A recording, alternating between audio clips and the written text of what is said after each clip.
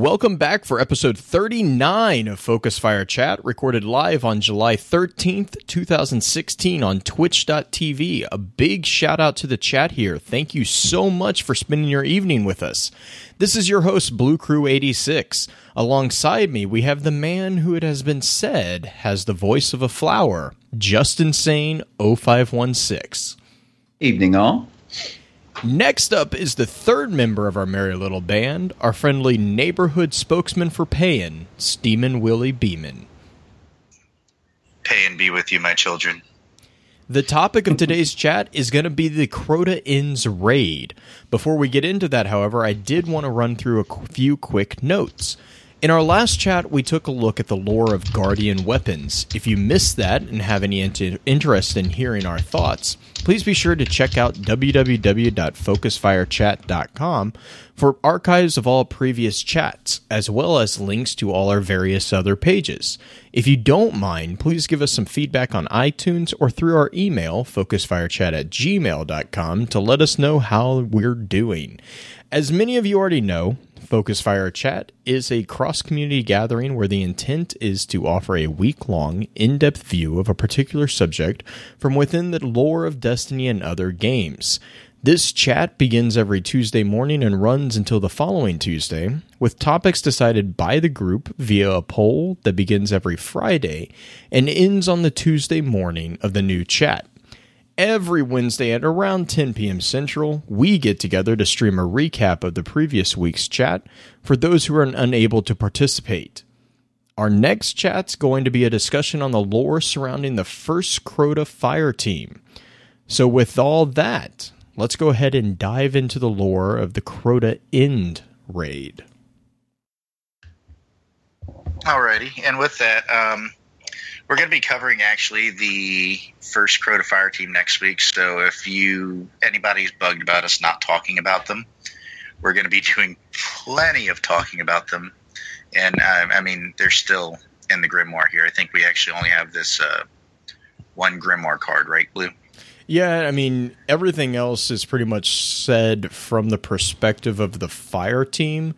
So I tried to... And even the Crota's end card is, too. It's from Ariana 3, so... Yeah, and I mean, it's a kind of it's a weird thing, because, like, our raid experience is obviously drastically different than the infamous first fire teams, because, you know, we got it done.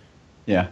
And we're going to talk about that later, but I want to know exactly, like, am I the only one that has a problem placing all the deaths? Well, no, that's off topic. I'm sorry, Blue. Blue's going to... No, I mean, death... I don't know, yeah. Deaths, we'll definitely talk about that next week, because I know that's... Yeah, we'll do that next week. That's chat going off right now on that, so... But let's read that... You want to read that Crota's End card? The very first one, just to get us started? My name is Ariana 3, disciple of the Praxic Warlocks, marked by the Commemorant Seal, survivor of the Great Disaster. The day we set out to retake our moon, united host of thousands, and found ourselves outmatched by one hive champion of unspeakable power. The monster's name is Crota. He killed my friends face to face, one by one, and he relished it. In the name of all those lost, I devote myself to his utter destruction. This is my confession. If I transgress in your eyes, I ask your forgiveness. In our world, Crota seemed invincible. Together, Erismorn and I worked the problem, but found no hope. We sought forbidden knowledge, the exiled master of Hive Arcana. We found Toland. Toland tells us that Crota's presence in our world is a shadow, that its true power resides in the netherworld forged by his will. We must pass through a keyhole between realities, navigate the seething midnight of Crota's world mind, and overthrow the ascendant champions that gather to his throne. Toland speaks. He hardly seems mad at times of the terrible things that await us. A secret song that he hungers to learn, and the issue of that song, an ashen burning star husk that looms above, the utter antithesis of life. He talks of it with a curious ambition I do not want to understand. Tomorrow I will ask Aga, Mota, and Tarlo, R.I.P. Valtarlo, if they will go with us. If we fail, I leave this record for Guardians to come. Remember us. Even that card seems like it's based, pretty much on the team themselves, which that's going to be an awesome episode, I think. But, we all know that pretty much TLDR, in order for us as the players, I don't know exactly if this is how Rihanna and them did it. I don't think so. We actually have to jump into the Hellmouth, take that 50-50 chance of either dying or going down to little. Yeah, you guys know exactly what I'm talking about. That was completely random, and that was the one reason why it sucked to try to do Crota for Flawless. Best death other than ever. Best death other than ever that, was bouncing off raid. your friends' heads. Dude, someone land in front of you, bing! Oh my goodness, man! But you have to do that. I think we're going to delve to the mechanics as well as Blue. And Blue, you said it was either Rhino or who brought up the Taylor B or Rhino 666. We had some really good conversations about actually about that opening, because the thing is with the raid, there's three main aspects of the raid. And actually I'm trying to remember the individual who just got recognized on Bungie, because he said something about raids that really stuck with me. It was the guy who did Project Tiger. Okay. Don't know his name, but Helix 3333.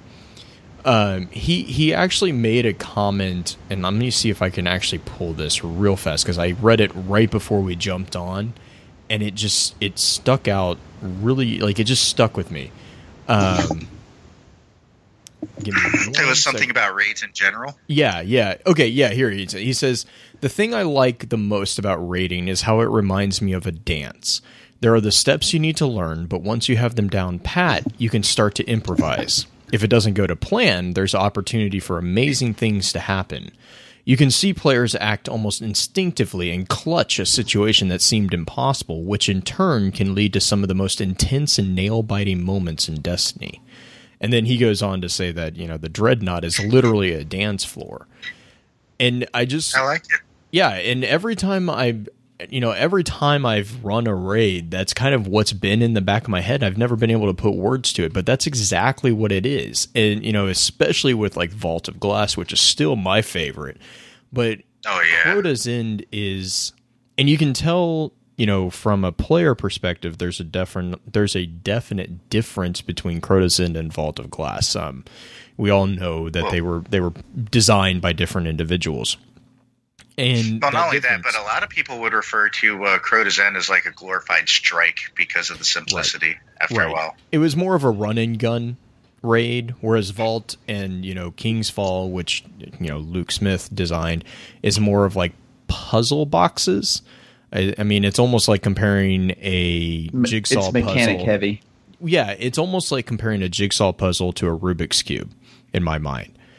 Vault of Glass. That's a great analogy. I mean, Vault of Glass, you had to learn the raid.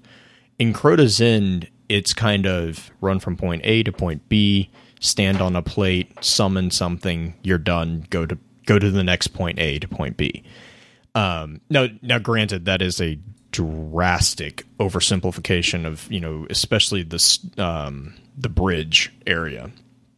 And even Crota's fight itself, there's some nuances, But so anyways, what I was going to say is there's basically three major, what we're going to call aspects of the raid. And the first one is the Hellmouth, which is exactly what Willie has been talking about. And that's the moment where we jump into the raid. Yeah, that's literally that humongous hole on the moon keyhole that you see. Yeah, Well, it's a keyhole, but I mean, it's like the biggest hole. Actually, keyhole. Don't they refer to it as a keyhole? No, that's the end. The stills leads to the keyhole, which gives us access to the Oversoul throne room. But actually, I'm pretty sure that the the stills are still technically part of the moon, because we don't actually leave. We just go down into the moon. Well, I mean, at one point it definitely does change. Like we are just like fall. I wouldn't say we're at the center of the moon. I mean, that's definitely Crota's throne world, especially with how pissed off Oryx gets when he finds out that we took down his son. Right. Like, you have that if you can try to visualize it real quick, when you first start going down, you see all the white stuff flying up, showing that it's wind and you're falling at a great speed. And at a certain point, like the point to where if you're looking up or down, they actually straighten out. They make you look forward. Mm-hmm. At that point, those flames actually end up, or that wind gets like a green tint to it. Right. I don't know if you've ever noticed that, but for me, that's I'm not saying that Crota's throne world couldn't be in the center of the moon. No. If anything, I know we kind of talked about this as well. Is like some people also hold the theory that he did what. Okay, hang on, let me back up. Crota did what Oryx did to the Dreadnought to the moon, because the thing is from the Books of Sorrow, we know that the Hive use moons as a means of transportation, as a war platforms. And so there's a lot of theory that our moon, Luna, is actually not Earth's moon. It's actually a war moon from the Hive. There's a number of people who hold that theory. And if that's the case, then we know that Crota doesn't really invent things. Crota's not the sharpest tool in the shed. But what he lacks in intellect, he makes up for, and usually in brute strength. Like he's kind of a sledgehammer. And I mean, that's what his sisters are making fun of him with the Black Hammer, and what's the exotic version of it? The Spindle? Black Spindle. Yeah. Black Spindle, sir. The Spindle, dude, that card is great. Right, that's but just straight up. But just the names alone is a point to that, right? I mean, Crota provides us the Black Hammer, which we then evolve not evolve, but then there's a later weapon that's introduced that's called the Spindle. And it's one of those things where it's, don't use a hammer if a needle is going to do the job, right?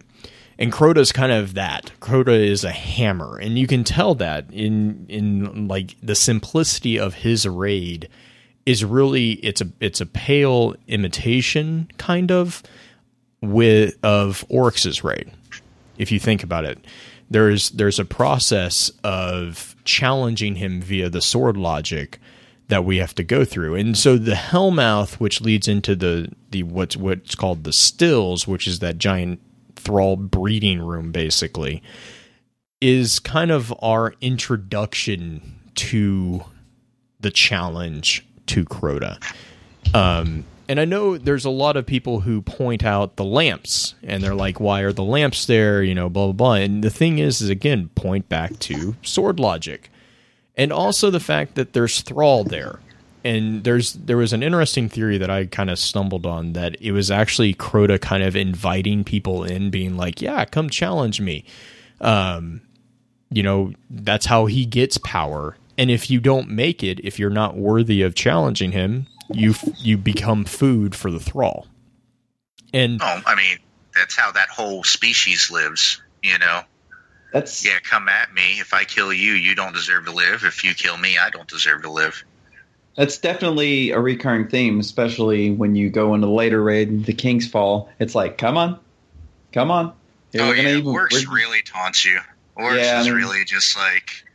Why else would Crota send the guy out with the one thing that could hurt him right into the center of the courtyard where where you're all standing? It's kind of like, I dare you. Well, and that's, to kind of touch on the King's Fall raid, that was the entire reason Oryx didn't get involved when we were fighting the daughters, is by the own sword, and why Crota doesn't get involved with Ir-Yût or with any of it is because by sword logic, he can't. If he would to become involved in that battle, he would negate that other person's right to exist, because it is only by that person or that entity overcoming the hardship or the trial before them that they prove that they have the right to exist. Like, and then there's also the fact that Ir-Yût is kind of the equivalent. Well, she is a death singer, but it's also, she's kind of Crota's war priest. The challenge against Ir-Yût leads to us summoning Crota, which we'll get into when we talk about the Oversoul Throne Room. But with the stills, that process of running through that darkness and, gathering those light sources, also remember the hive feast off light. So those actually might be feeding points. Now, what's interesting about those feeding points is that they explode. if we all remember that. So they're not peaceful fonts. I mean, even there, it's kind of we're gonna if you try to sate your hunger too much, it will bite you. So yeah, and I would say on the other end of that, we tend to, as we learned from the once again King's Fall raid. Can't believe I almost called that a strike. Like, King's Fall is a true raid. Anywho, what we learned from that is we tend to have an undesired for the hive effect on light. Like, that's how you end up beating orcs, is you touch the blighted light and you release it. And that ends up, you're taking as tribute. That's how you eventually end up taking orcs down. Mm-hmm. So for all we know, this isn't the explosions might not be a natural reaction, right, for those lamps. Right. It's just we call them lamps too, just because that's what we use them as, because they're our only source of light throughout that section. And oh man, I'm not going to share that story. I have a story about me taking 6 hours on lamps on 0 hour, but I'm not going to go there. Continue, Blue. Well, and so once we get through the stills, and I'm just going to kind of like what we did with the vault, I was thinking we just break this down piece by piece. Once we get through with the stills, we get to the last major area or aspect, which is called the Oversoul Throne Room. Now, this aspect is actually broken into multiple pieces. The first is everyone's favorite piece, the bridge. It's apparently covered in cheddar cheese because that's the only way a lot of people know how to do it. But actually, if you can find a team that will actually run this legit, it's really not way funner. And yeah, it's actually really interesting. The mechanics is. I remember trying to figure this out because we always run it. We always run the new raids in our clan. We always run them blind. And I remember trying to figure this bridge out, and it was one of those, like, I can't remember what it was, what the child's game is, or the riddle is, but it's like, it's the 3 pigs and the wolf, and you have to, like, get them across the river, and you have a boat that can only take 2, and you have to, like, constantly, but you can't keep, like, you can't keep the wolf with the pig without something, like, but you basically have to, like, shuttle people across, and it's what the bridge does. That's exactly what it is. Now, the chat had a really interesting conversation about the bridge because of the Annihilator totems. And everyone wants to know, what is the Annihilator totems? And there's actually a segment from the Books of Sorrow that give us that answer, and they're basically what's called sword stars. And they were invented by Crota's sisters, which you'll start getting a theme here with Crota. Is there's not a lot of things that he comes up with. He kind of is a Roman in the sense that he takes other people's inventions and repurposes them for himself. And that's what the Annihilator totems are. Now, the chat, the chat didn't really focus so much on what they were, but how they operated. Because you'll notice with Annihilator Totems, first off, they always come in two. They always come in pairs. And the other thing is, the only way we can deactivate them is by standing underneath them. You have to have a plate. Now, there's an interesting conversation we're going to have later about the general plates. But the plates underneath the Annihilator Totems are very interesting because and there was a lot of debate on this. It's almost as if our guardians have to interrupt the flow of power from underneath the Annihilator Totem into the Annihilator Totem in order to purify that power or that light. Because you'll notice when the Annihilator Totem is not being stood on, it's red. But when a guardian stands on it, it turns blue. And so I think the basic understanding that we got in chat was that it's actually the guardian is either just purifying the light that's powering up this Annihilator Totem, or they're actually providing light of their own to negate the negative energy within the Annihilator Totem. So I don't know what your guys' if you guys have thoughts on that one. It's a interesting mechanic because the two sides are obviously intrinsically linked. Like, for example, what I was going to bring up, Justin. Thank you. No problem. Yes. The two Annihilator Totems on the bridge section of the Crota raid, before anyone gets on them, you're fine. And like you said, they're red. Once you get on them, you have to be on both of them. And the plate in the center, which you don't have to be on the plate in the center. The plate to build the bridge. Yes. Yes. That's just to build a bridge. So let's just talk Annihilator Totems real quick. Right. So they will not annihilate you if you just both off of them. But once one guardian stands on one, another one has to be on the other. What if the Annihilator Totem?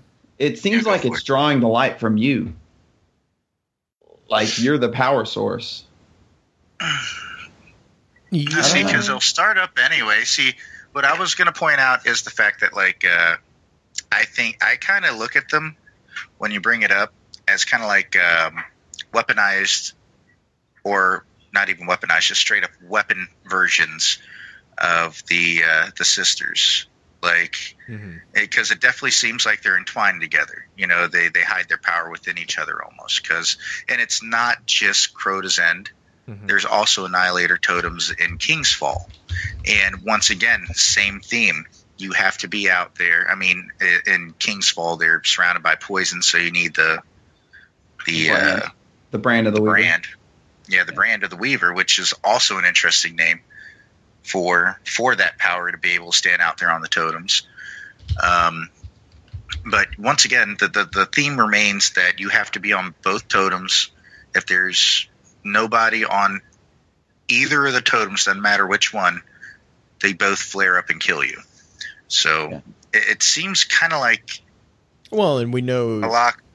No, go for it. I was just going to say, it kind of seems like they embodied themselves into weapons. Right. And I totally see that because, you know, anyone who's ever created something knows that a piece of the creator always resides in the creation. And so I think you hit the nail on the head when you said that they hide themselves in each other, which would explain why they always come in pairs.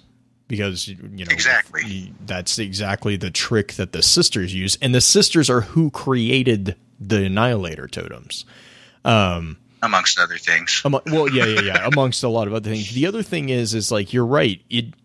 They are guardian turrets, basically. You know, it's like Crota's playing a defense tower game against us with the Crota's End bridge, because the totems activate when we activate the bridge. When we start channeling, and so that's the other thing that you have to keep in mind. Once we enter the Oversoul Throne Room, which is the bridge, Ur-Yut, and Crota, once we enter that, we are no longer in a physical world. We are in what a lot of like heavy lore nerds are calling the psychomutable netherverse.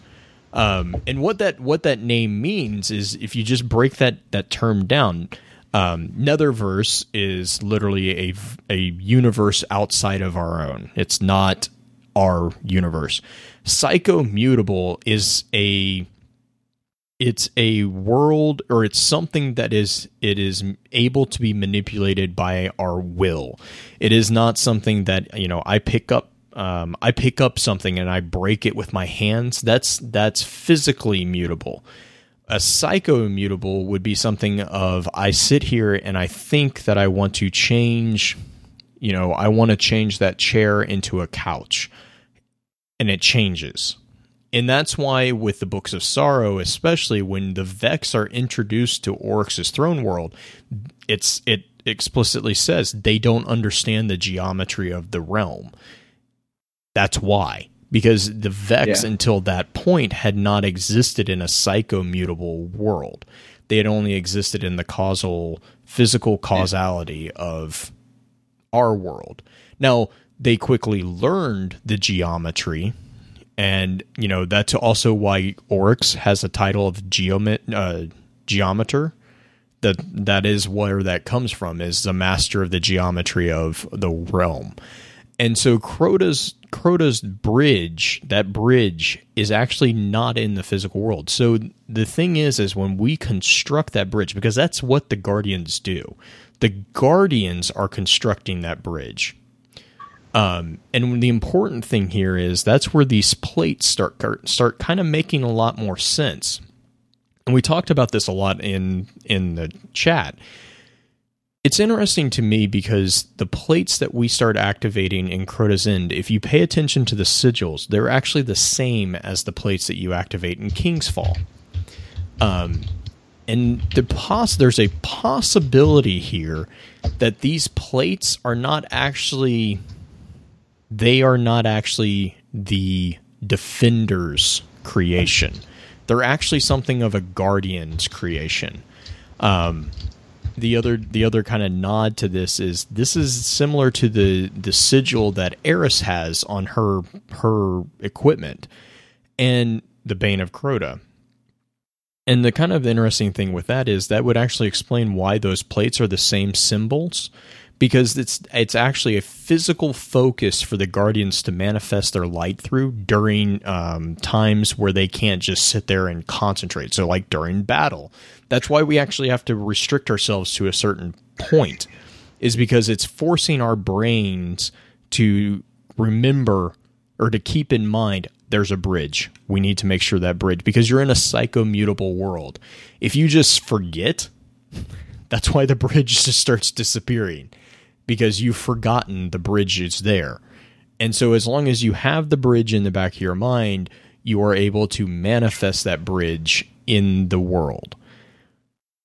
And Dr. Nimbus, yep, he just nailed it. King of Shapes. It brings a new meaning to that title, because he is able to manifest all these shapes and keep them in the back of his mind. And that's where the symbology of that plate, the symbolism of that plate, kind of starts doing. It's like, by forcing the Guardians to remember, I have to stay here, I have to stay here, I have to stay here, I have to, even as they're getting attacked, because they have to stay here, they remember, why do I have to stay here? Oh, because the bridge.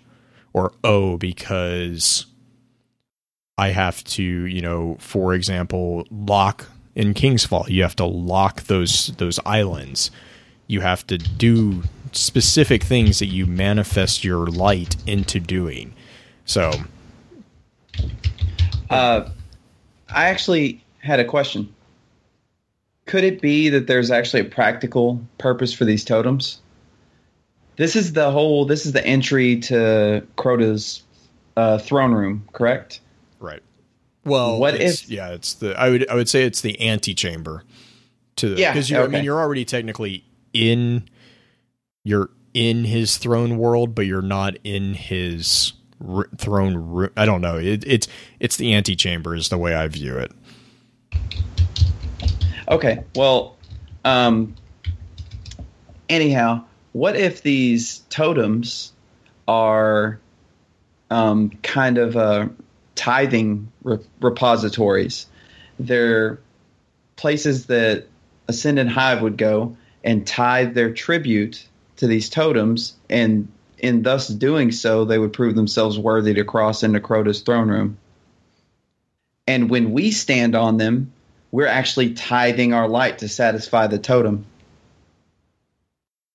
I can see that. I mean, that's the thing. Is like I definitely see it too. We don't really know much about. Which I mean, welcome to Destiny. But think about it. Think about the phrase that pops up when you satisfy the totems in the Kingsfall raid. The War Priest deems you worthy. You've tithed enough tribute, enough light. I'm assuming tribute is light at this point. If you want to speak abstract. Right. I think that there might be something to that. I wish there was an extra mechanic in there where it drained your super or something, so that I could really point to it and say this is the thing. I know that's why I kind of glossed over, because I was like, but it doesn't take your light, like it doesn't. But it doesn't do anything. Yeah, but no, I don't know. Gotcha.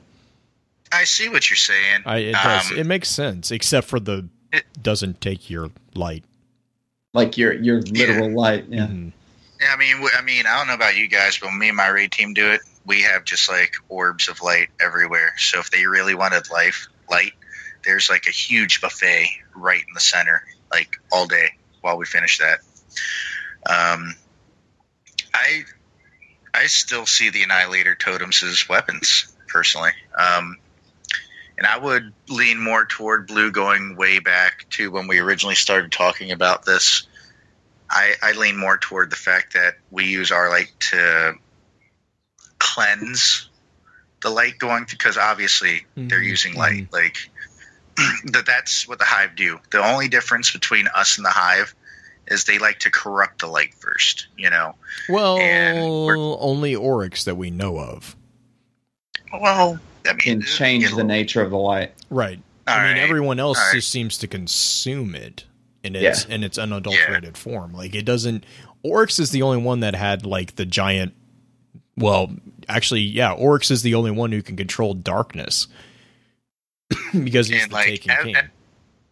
As for the bridge, like I see us as like I see it more as us using our light to power the bridge. Right. No. Yes, exactly. That's exactly what it is. But that's why I was saying the plates are the okay. Have you guys? I see them like plugs. Yeah, they kind of are. I view them more I view them more as God. Okay, D&D. Give me 2 seconds. D&D. You have super nerdy here. Yeah. You have a class in D&D called a cleric, and that cleric has access to a form of magic that is not like the arcane magic that the wizards and sorcerers and that ilk use. They have access to what's called divine magic. The main difference with divine magic and arcane magic is the way that it's manifested and the way that it's summoned. Arcane comes from within, divine comes from without, right? The big thing with the cleric is that they have what's called a divine focus. They have to have this divine focus. The most common one, the most common way to understand this is similar to the Christian's attachment to the crucifix, right? We all know the Exorcist, the power of Christ compel you moment, where he has the Exorcist and he's yelling, or against the vampires. The power of Christ compels you. I mean, right? Okay, but you understand that, compels you. Right? So you get that. That's a divine focus, and what that does is it focuses. It makes you channel your faith into an item, right?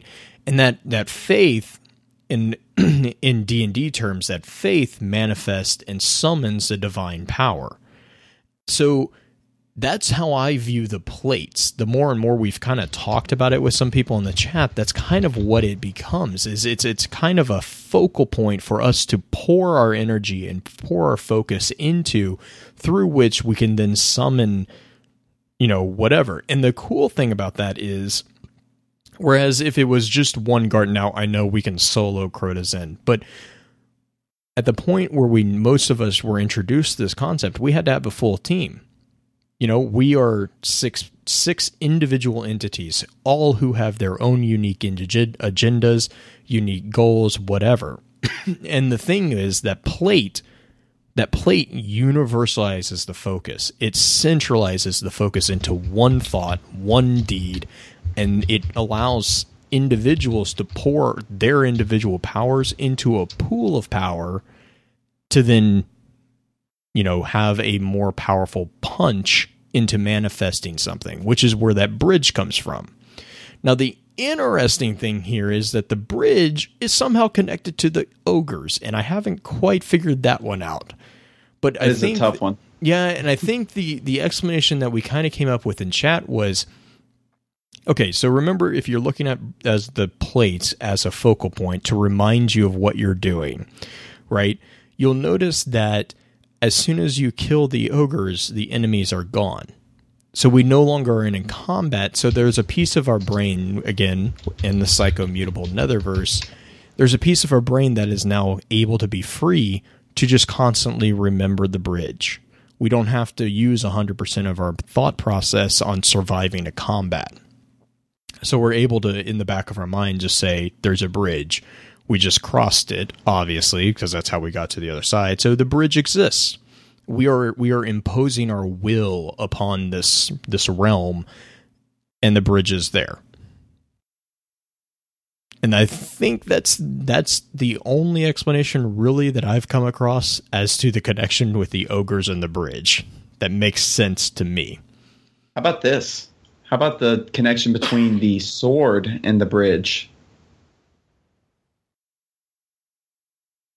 Oh, the sword bearer. Well, but did that connection always exist? Yeah. Basically, you killed the sword bearer. Oh no, they added the bumpers to prevent us from being able to jump. Yeah, to keep you from spamming across. But you got the sword, and you holding the sword, that was the only person who could actually walk on the bridge. Mm-hmm. So for everybody else in the encounter, the bridge might as well not exist. I mean, you can see it, but if you walk on it, you'll fall through it. But you still had to have someone stay behind to hold the bridge. Exactly. But the bridge is immaterial for everyone but the person holding that sword. Now, Justin, I'm happy you brought that up, actually, because this is where things get interesting. During the Crota's End raid, we don't only have 2 Annihilator totems. We actually have 4. And everybody who's done the raid obviously knows this mechanic, but for those who haven't, once at least 2 people get across, I would say 3 to play it safe, you want the people on the other side to be holding those Annihilator totems on that side so everybody else can kill the sword bearer and get across. So, once again, this shows that the Annihilator totems work as a duo, because you don't have to have all 4 of them. Obviously, that would be impossible to legitimately finish the raid. You have to do 2 at a time. But at the same time, you have to hold it down with all the ads on the other end if you're one of the first people to cross the bridge, so the rest of your team can safely get it across. And Blue, I like the fact that you brought up the fact that we're all guardians of very original guardians when you bring your raid team in there. Mm-hmm. Like, I always wonder, personally, I think we need to do raids in general eventually, because I want to know why Shax and Zavala and all of them will specifically call you Hivebane, when your whole team amongst all these other guardians, which from a story standpoint, I assume it's just supposed to be you and your team are the ones who, did the raid and killed this monster. I'd almost say that they'd probably call all the people on your team Hivebane.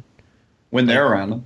Right, because I mean, no, and I mean, like, it's just so game mechanic wise, I'm sure it's actually, no, if you haven't completed the raid, I don't think that dialogue is unlocked on chat. No, it's not. Yeah. Not, so that's like, actually it's a general term for any fire team, because remember also, I think in game terms, there's only been one fire team that defeated these bosses. Right, there was only one fire team that went up against Atheon. Yeah, there was only one fire team. That's what makes you legend. Right. That is exactly what makes you legend. Is you went into the Volglass, you actually defeated it, you killed Atheon. You went into Crota's throne world, you killed him. You went into Oryx's throne world now, and you killed him. Supposedly. Soon. Well, yeah. Well, we're not going to do that tonight. Come on, please. Come on. Oh, we're going to do that. No. Blue, I mean, I'm with you. I honestly, in my mind, I see the touch of malice. I mean, he says in the last card, exactly. I'm leaving this weapon full of malice, so I may live.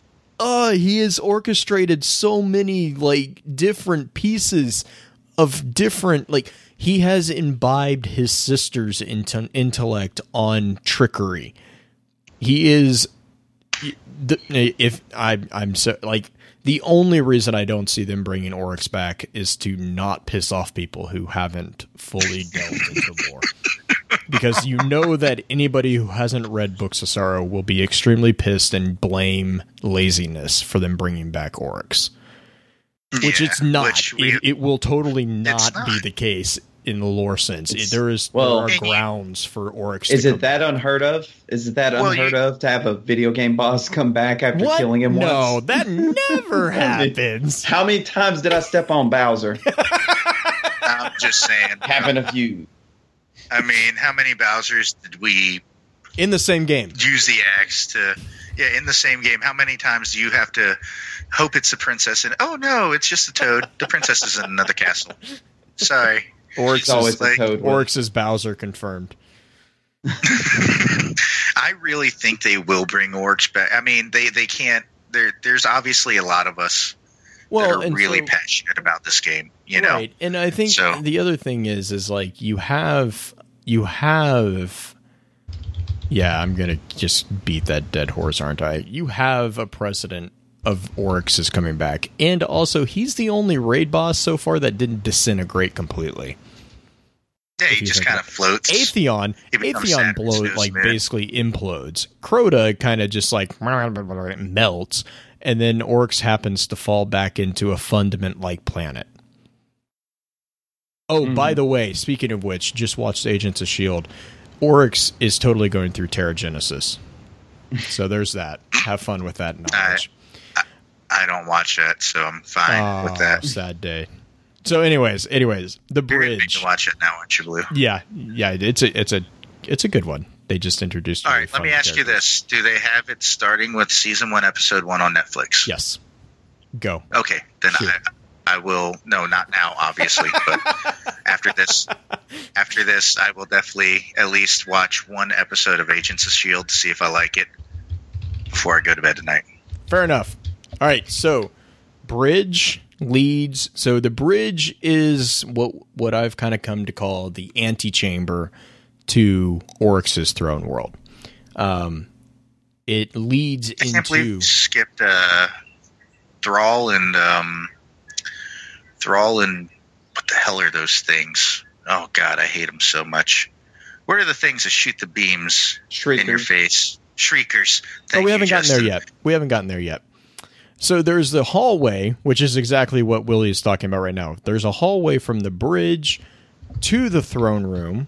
So it's like a adjoining hallway between the antechamber and the throne room, in which you get to run down a really narrow hallway filled with exploding a-holes and shriekers. And if you do it really quickly, you get an extra super secret chest that doesn't ever contain anything. Right? Hey, no. It has two, it either has 2 shards. It has 2. Those were very important back in the day. Those shards or energies? Was that Ascendant energy? Yeah. Was it Ascendant shards and Ascendant? Yeah, Ascendant shards and Ascendant energies. You can tell that I have not played this raid. This was my least favorite raid, so even when I had to play it, I always had to be the sword bearer. I thought King's Fall was your least favorite raid. I love actually, this is actually my least favorite. King's Fall actually has strategy. I've actually had fun in all of them. Yeah, well, you're a weird little person, so I didn't. Crota was fun. Call him little. How tall do you stand, Justin? I'm 6'2". Yeah, that's not little. That's not very little. You are correct. You are correct, Nate. That was all radiant. Everything was radiant. Yeah. Radiant. Ascendant was vanilla.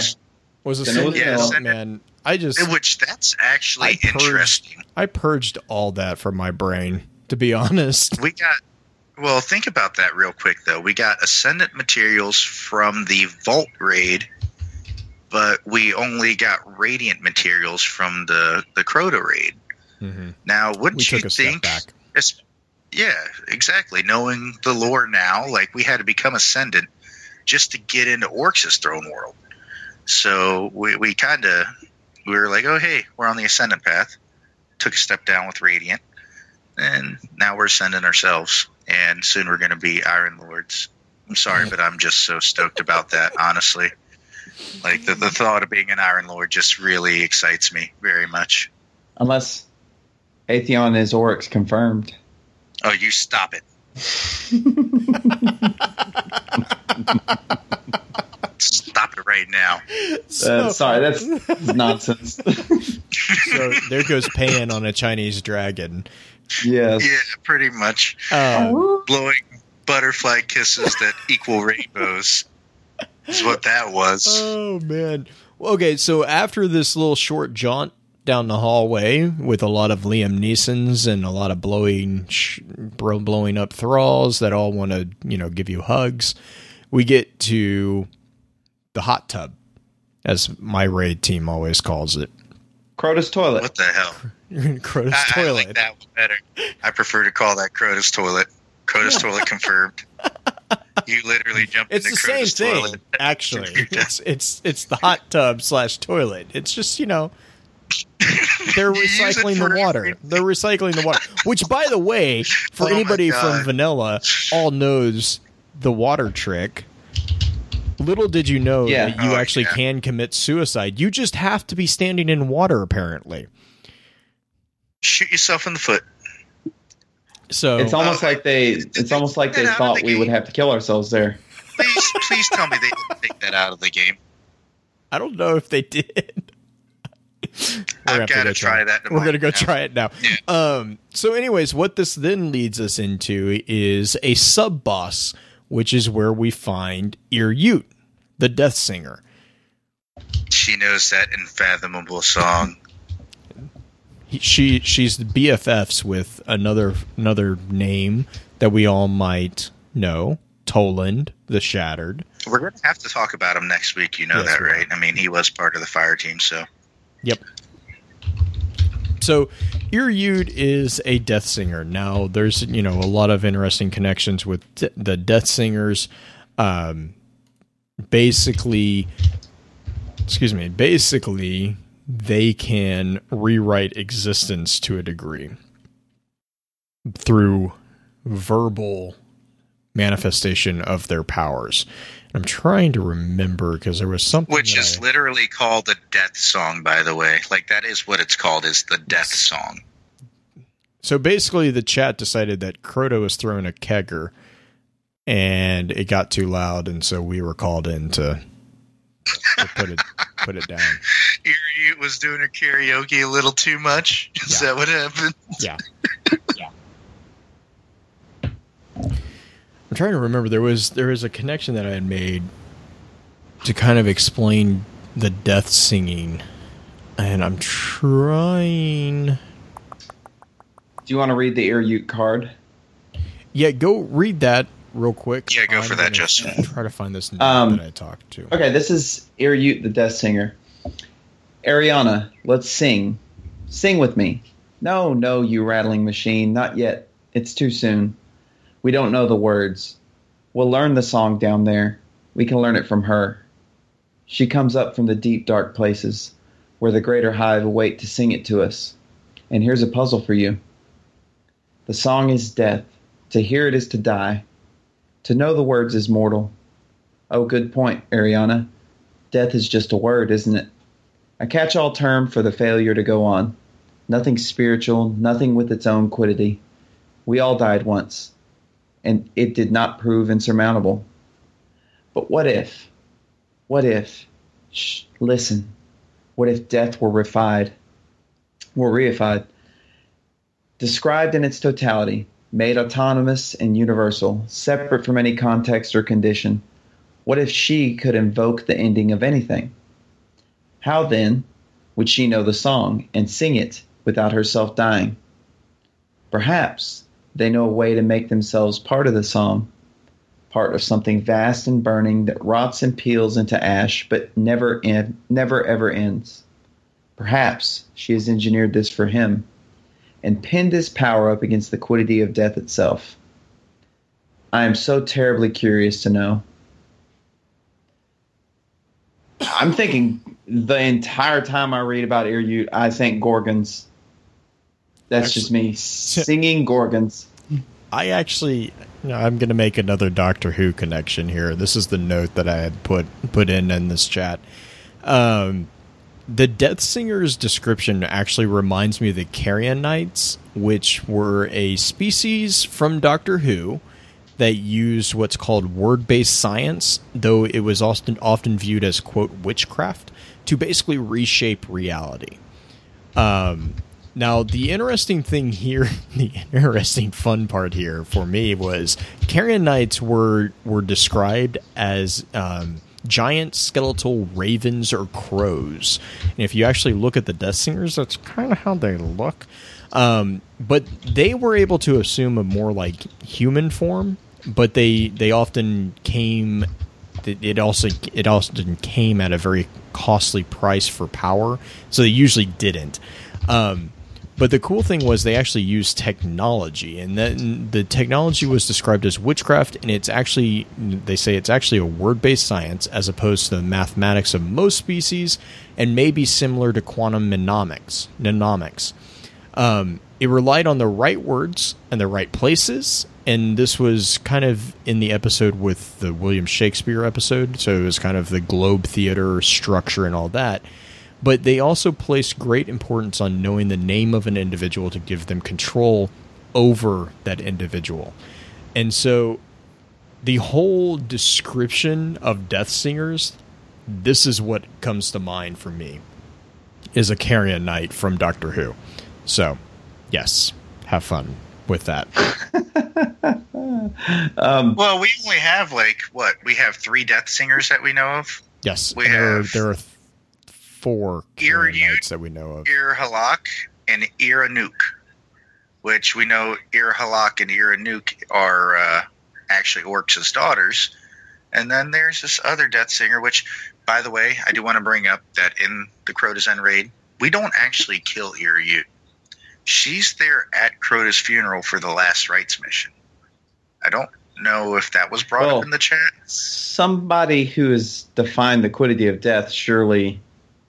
I don't see Death Singers as being... Yeah, as really being killable. Really easily killable. Well, I mean, it seemed like it was pretty easy for Ir-Halak and Ir-Anuk. I mean, we just had to kill one then the other. Well, we banished we destroyed them. We didn't... Because remember, that's not their throne war. I see it from there, Blue.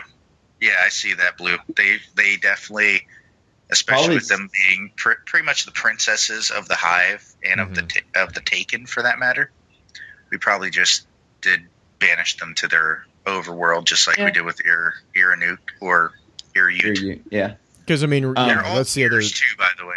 I wanted to point that out. They're all ears. And Bo and I had a really interesting conversation about that. I'm trying to remember where it was a long time ago, but I was talking to Bo about the title / name of all the Death Singers, and there was a bit of importance on that. Let me see if I can. There has to be some kind of importance to the name Ir, at least, because I mean, it seems to me personally like their identities as individuals are Halak, Anuk, and Ute, and then they're all ears because they're Death Seers. So it seems to me that that's definitely tied in there somewhere. But I did want to. The only reason I pointed that out was because I did want to point out the fact that Ear Ute, she's not dead, and the only way to get the Grimoire card. This is just for the lore nerds that haven't gotten them yet. You want the Grimoire cards for Ear Halak and Ear Anuk. You got to snipe them slowly in Crota's toilet to make sure you're not seen. I don't think you have to anymore. I think they fixed that. Did they put it in the raid now? Mm-hmm. I think they fixed that bug because I was really fine. It Icebreaker used to be the only way to get Icebreaker for the win. It took forever, but you could do it. It took forever. Exactly. It might have taken forever and a day, but you got the Grimoire. Took longer than Justin. I see you now. So Bo just gave me the information in chat. Ear is like giving someone royalty. So it's a prefix to a name. So Ear, Ute, Ear Anuk, all those it's a language manipulation, but Ear is from Arabic. And this brings up a great question too. So Ear stands for royalty, correct? Yeah, it's like giving. It's like it's like a title. Yeah. Sir or lady. Ear Ute royalty, unless it's because of her affair with a certain someone. It better not be Pan. No, of course not. Pan wouldn't. He wouldn't do that to himself. Are you kidding? That's our Lord and Savior. Get the hell out of here. Oh, okay. No. It's the same. She had relations with the Darkblade. Oh, if I'm not mistaken. Who? Ear Ute. Isn't she the one? No, wait, that wasn't her. No, that's Velok. Yeah, that was Varrock. That's right. That was Varrock. My so apologies. Ear is like knighting somebody. You know how if you are a knighted individual, you have Sir in front of your name or Lady in front of your name. That's what Ear is. Okay, so it's Sir without the S. Yes. In Arabic. In Arabic. That's Arabic. The similarity there. The Arabic version of Sir. Yeah. Except they're all women. Or female. Well, and you can knight. I mean, yeah, you can knight a female. It's just not very common. Oh, I know. There's there's the Knight Brienne in Game of Thrones. Do we want to get into Game of Thrones right now? Well, no. I'm talking. It's not very common in our context, but we know that the Hive are very gray on the whole gender thing, anyways. So it doesn't really stand to reason that would be a hard and fast correlation. Right. One minute I'm a woman. Hey, now I'm a man. Well, yeah, good point. Yeah. So anyways, that's Ear Ute. Do you want to talk about anything else on Ear Ute? I think we'll do the Fang. I think we do weapons, right? But yeah, we can. Yeah, pretty well. And then, so that brings us to the final, the Cheese Master himself, Crota, who doesn't like following the rules and staying on the path that he's supposed to. Instead, loves chasing you all over the map to the bane of any sword bearer's existence. Freaking, I hated when he did that. We had one time where he went to clean his toilet. It was the most terrifying thing in the world. That is terrifying. It was like, ah! Especially when you were running from him and you don't know he's there. Yeah, I'm saying, like, have you seen the Crota surprise mother effer videos on YouTube? Yeah. You need to watch those if you haven't, because it was so spot on. Like, you're supposed to be safe in the crystal room. He is not supposed to follow you there. And I mean, there were so many issues with that raid. Oh man, a good time. So a lot of the chat kind of focused around, that initial superhero landing of Crota's when he does the superhero landing, which is, by the way, bad on. Yeah, it's bad on your knees. It's bad on your knees. Don't do that. But mostly because the entire room reforms. It repairs itself around him. And I think a lot of the chat kind of agreed on the reason why that happens is that, again, pointing back to the psychomutable quality of the Netherverse. He wasn't there. So all this stuff was falling apart because mainly it's a point of his lack of concentration on this. And so when he arrives, when he comes back and he's fully present, all of a sudden it's like, oh yeah, we need to fix that. We need to dust those corners. Those cobwebs needs to be, exactly, Dr. Nimbus in chat. He is the master of the realm. He wills it, it happens. Now, the other thing is, that's what this entire fight is about, is your will against his. And the other important thing that a lot of people, kind of point to is, why is Crota so much weaker when we fight him as compared to the Crota that we hear about who's, hammering ghosts into knives to crucify people on? Oh, and that's all screaming ghosts. Yeah. And screaming ghosts into knives. So that's an easy it's answer. brutal, man. It is an easy answer, but it's an answer that is... It's an answer that is only easy if you read the cards and you kind of pay attention to the connection between the entities that we encounter in game that are related to Crota.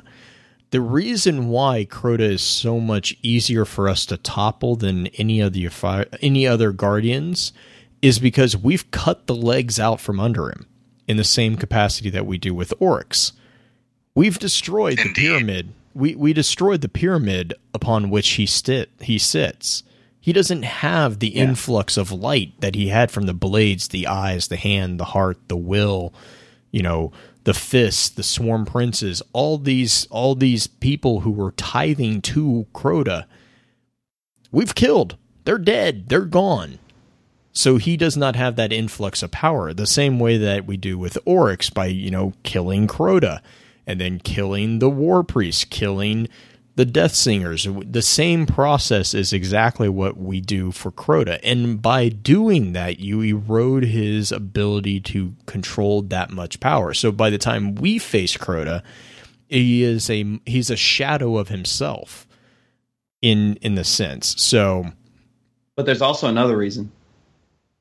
Go for it, Justin. They weren't following the mechanics of the fight. Well, they were attacking him with conventional weapons. They weren't attacking him with the sword.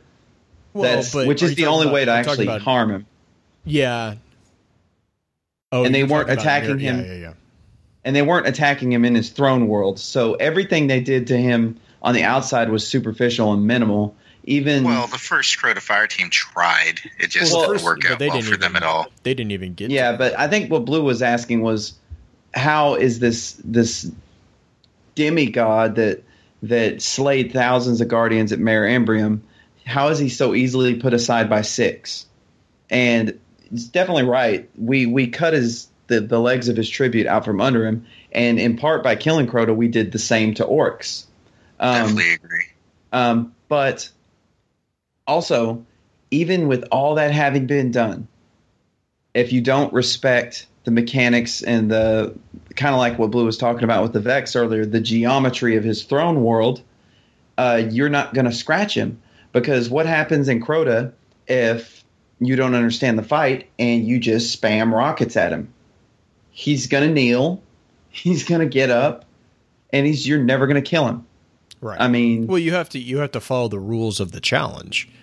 Exactly, which is what I'm saying is that's why it was an insurmountable task for the Guardians of the Great Disaster, for the simple fact that they didn't have the intel. It wasn't that they weren't brave enough, or they weren't strong enough, or they weren't powerful enough. Shaq said it. We don't fully understand how this sword is able to do the things it does. And if they'd have had just a little bit of knowledge, they would have probably killed him. I agree. And I do want to point out, too, at this point, though, that Destiny, this whole game is about you becoming legend. So, I mean, we talked about this earlier in actually this podcast. We have done a lot of things that other Guardians obviously have not done, which includes killing all the main bosses that we've gone through the raids. The strikes too, Axar, the Archon Priest. Like we are the whole point of the game is for you to feel like you are the alpha dog, kind of, like you are becoming legend, which, I mean, at this point I'd rather just play elimination and trials and pray to RNGesus that somehow I get to the lighthouse one day, which will never happen. That's not RNGesus. You're praying to the wrong god. well, maybe that has nothing to do with that one. That's what you say. But I digress. Back to Crota. I will say that there's definitely sword logic in the way we defeat him. Like, you have to kill that sword, what the hell do they, sword bearer. Sword bearer. Yep. To grab his sword, and then you have to count on your fire team, of course, to listen to your countdown, shoot him with Gjallarhorn, and then you run up there and hit him with the sword. Which, I mean, I had a lot of fun personally during the Crota days. Like, it was one of my favorite raids just because of the memories that I made with it personally. But yeah, you guys, I'd say you guys pretty much hit the nail on the head. Like, he does force sword logic upon us. He makes us, if you want to kill me, you have to kill my sword bearer. You have to watch out for my boomers. You have to also watch out for my thrall and my cursed thrall. And then you're going to have to shoot me until I kneel on one foot, and then you're going to have to hit me with that sword until it disappears. Mm-hmm. Which now I want to say it only takes 6 hits. You can do it in one sword these days. Back in my day, it was like 4 times. But I digress. The other question that a lot of people had was, how does the chalice work into the mechanics and the lore behind it? And, that's interesting. It was a fun discussion, because I think the general consensus was that the chalice was originally a form of offering it. So again, going back to the psychomutable thing, they needed a focus, and the chalice was the focus for the tribute of light to be sent to Crota. So, again, the mechanics of the game is when you pick up that chalice, you are able to regenerate your health. You were able to regenerate, all that. It's actually a stealing tribute from him. Okay. Is us like, it's like, hey, this is yoink mine. And it's us using that tribute to heal ourselves. Yeah, so it is. Would you agree with that? It's originally, the chalice was originally, because if you remember the placement of the chalice, it's on that pedestal or that altar right before his landing zone. Mm-hmm. And so, yeah, it's a focal point for tribute to be offered up to Crota. So by us hijacking that, not only do we actually get that cup, we actually disrupt the ritual, which also allows us to prevent him from healing. So, and that's not unlike what happens in King's Fall. Nope. We jump up there and we steal the tithe of blighted light that's supposed to be there for right. Akka? Is it? Yeah. No, it's not Akka. It's one of the worms. And it's not supposed to be Akka. It's Yule. But at the same time, I'm pretty sure all of the worm gods take a little bit of that tithing, But and go ahead. Justin. No, you go for it. Oh no, I was just going to say, just given Crota's size and his scope, isn't that kind of a paltry little bit of tribute? Like, don't they need to up their tribute game a little bit? I don't think it's the tribute. I think it's the channel for the tribute to travel through. Oh. So they focus, they pour their tribute into the chalice, which then flows into, think about Christianity, the Eucharist. You have the chalice and the bread and the wine for the sacrifice. It's a symbolic sacrifice of that. And so then you consume that sacrifice. A chalice is basically, Chat. A chalice is basically a goblet or a footed cup. Like it's not normally anything special. Like a holy grail. Right, but in religious terms, it is intended for drinking during a ceremony. And is anyone who's paying attention to the lore knows that the Hive love their rituals, ceremony. I mean, I still think he needs a bigger cup, though.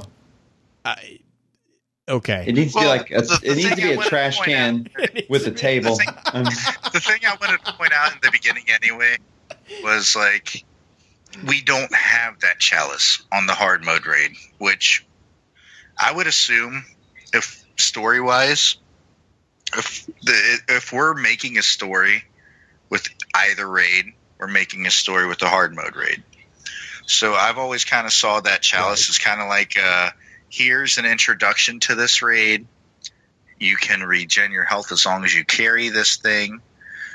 But if you really want to beat the raid, you're going to have to do it without regenning your health. Except for with Red Dead, which one of the really sets of mechanics is canon, and the others you can't have both. That's one of the things that's because we only killed them one time. But isn't that the thing that's hardest to determine with Bungie, though? Like, it is. What's game mechanics? What is strictly game mechanics, and what actually is game mechanics that fit into the lore? That's any video game. Sometimes you just have to have a game that works, as opposed to a game that resolves itself into. Crash Bandicoot is straight to the point.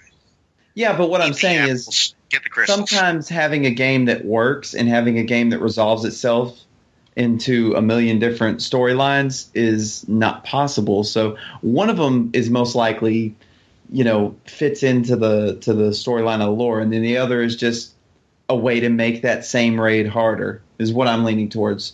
But I had one question before we moved on to items.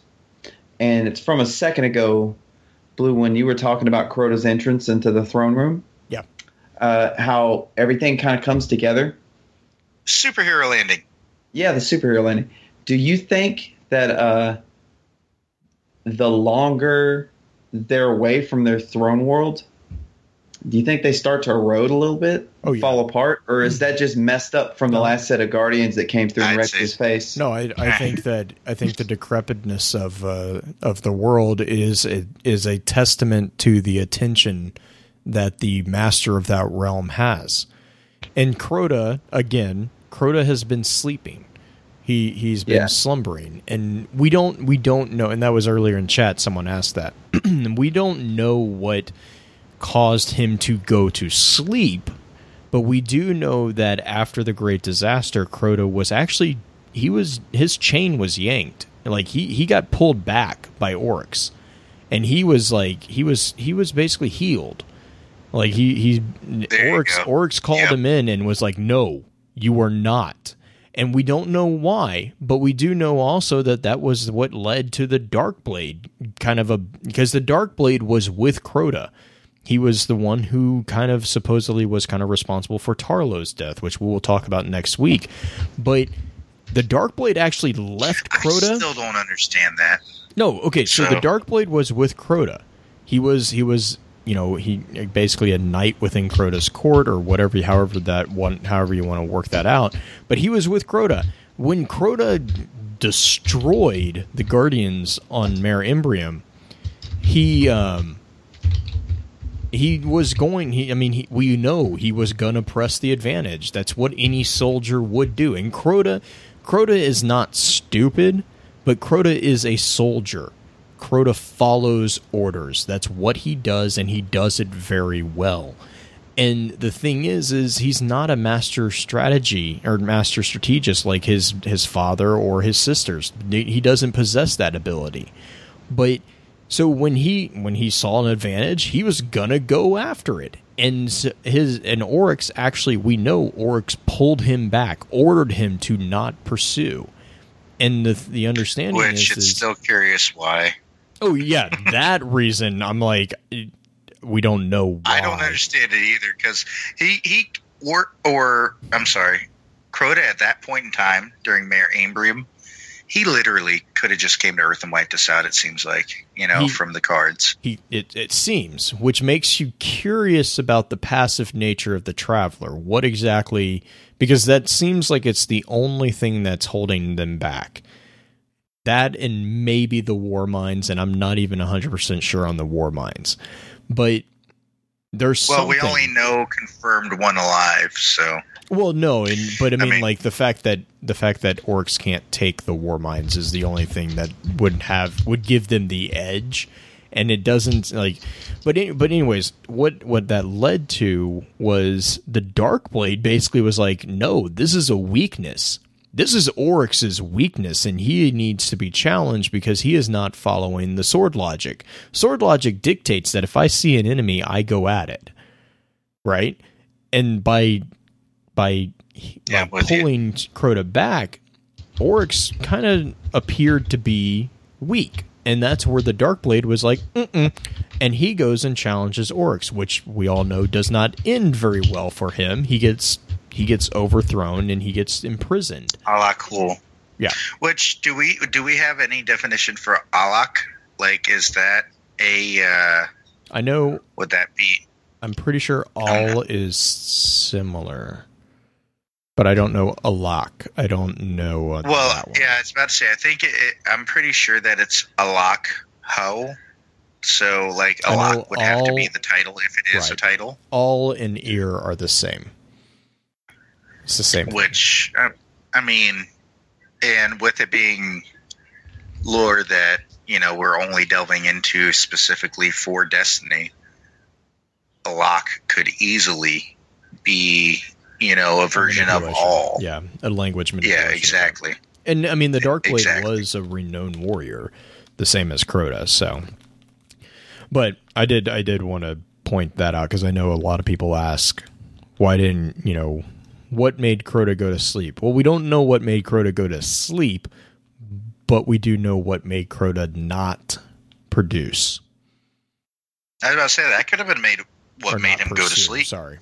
He's ready to attack Earth, finish us off, just like his father did the Ikumen and all the he's other following. races He's following sword logic. He's been challenged, and he's gonna finish the challenge. Exactly, and then Orcs comes out of nowhere and says, "Hey, you're not doing this. Period." So Crota says, "All right, fine. Good night." Yeah, well, I mean, going to my room. But I mean, again, he's a soldier. Exactly. But he's a soldier. He follows orders. That's what he does. And so when his commander when his king tells him you are not pursuing, he again, soldier, knight, he goes, yes, sir, and doesn't. He doesn't question really or anything like that. But after that, what is he supposed to do? Right. He's in our solar system, and we were the ones that were trying to take our moon back.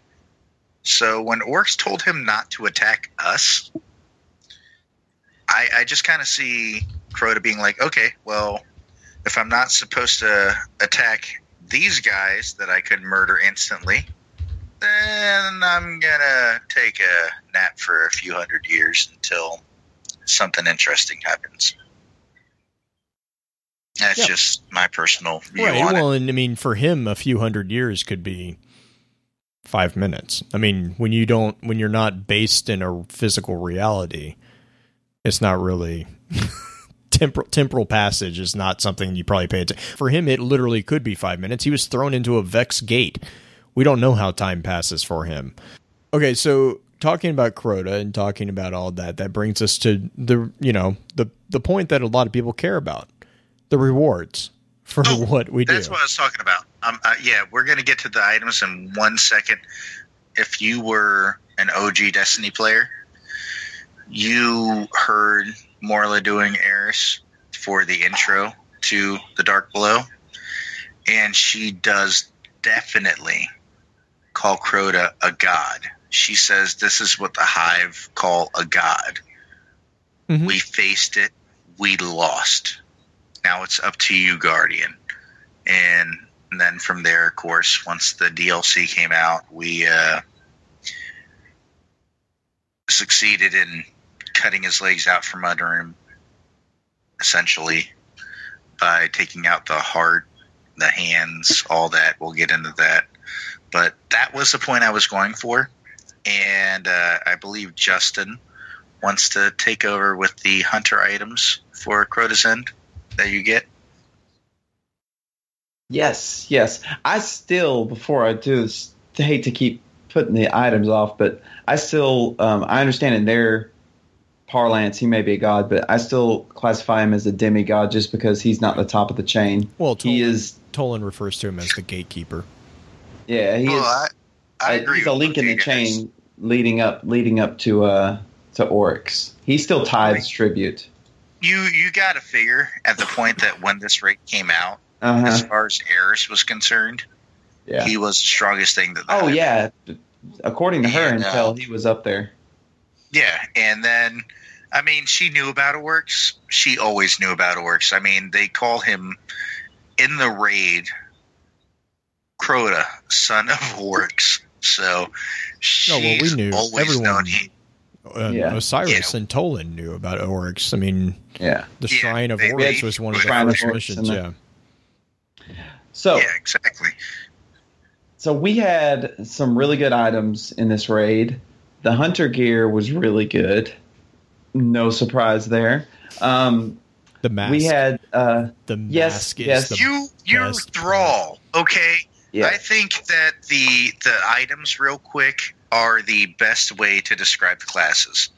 The hunters look like Thrall. The Titan Master class looks like Knights. No, you look the like strongest, of course. You look like you shut your face. You shut your face. It's I don't want to hear that helm. Crap. You stop it. It was an awesome helmet. And then I don't remember what the helmet looks like. It's the Grumpy Cat. Literally, pull it up. It's a Grumpy Cat. Yeah, dude. Literally pull it up. I can't lie. I hate it, but it kind of does have a cat resemblance, maybe a little bit. Oh, that's awful looking. You shut up. How'd you wear that for a year, Willie? The best part is when they have better than look like Thrall. No, Glowhoo. No, Glowhoo on that helmet. Oh, okay. No, sir. So, hashtag tarantula mouth.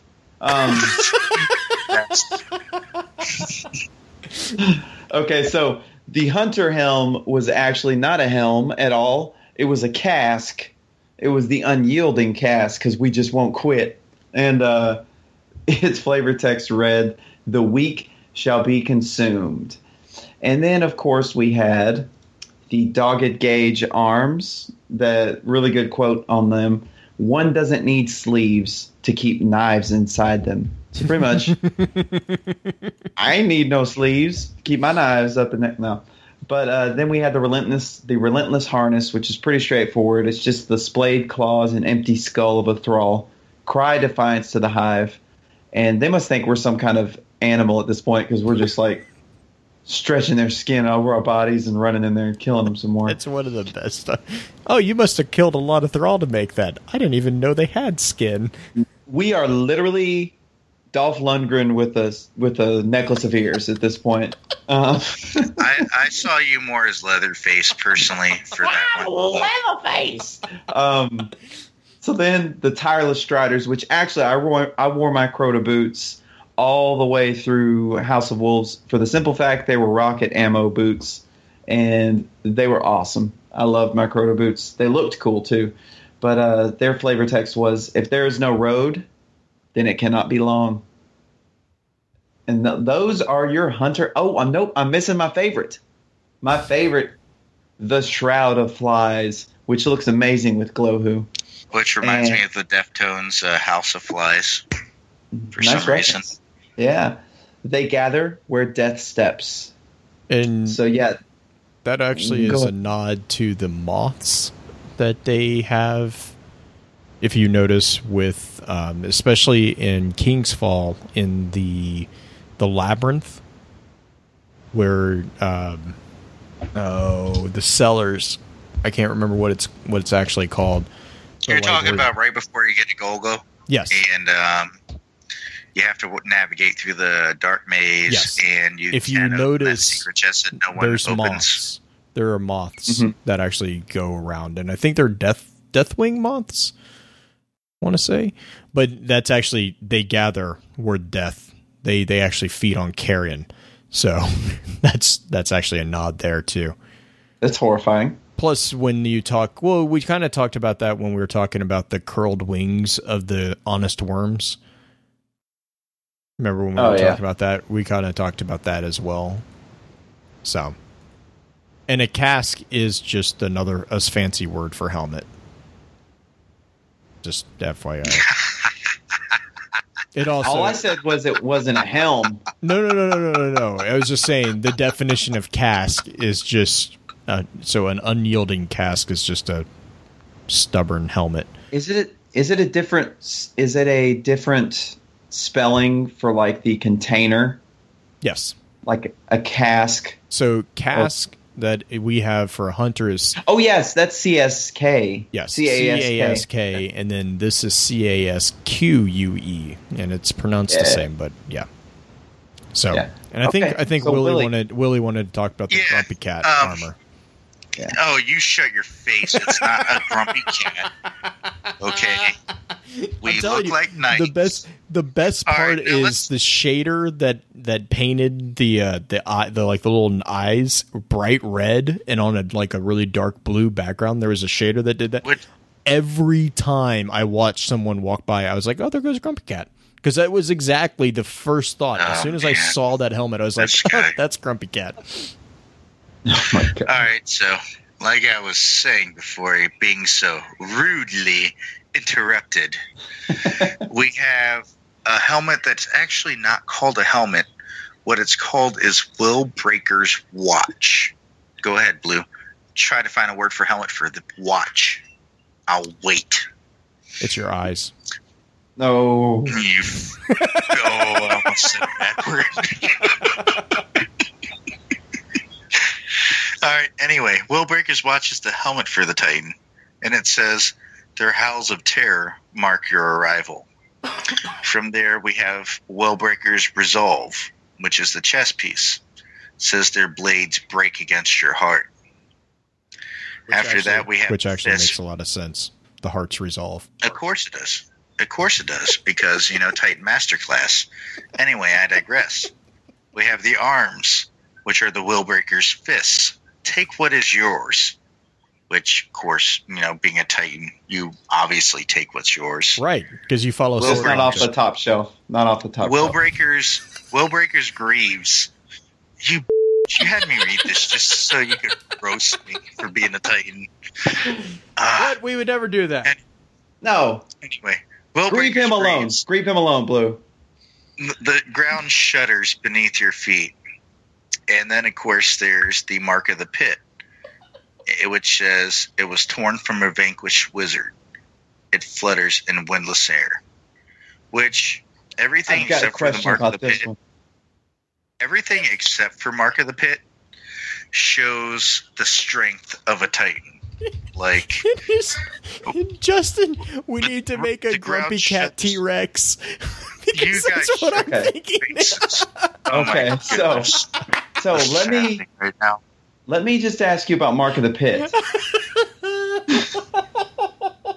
The Mark of the Pit is a piece of a wizard's cloth torn from them, and even though there's no wind, it still flutters. Period. So, end of discussion.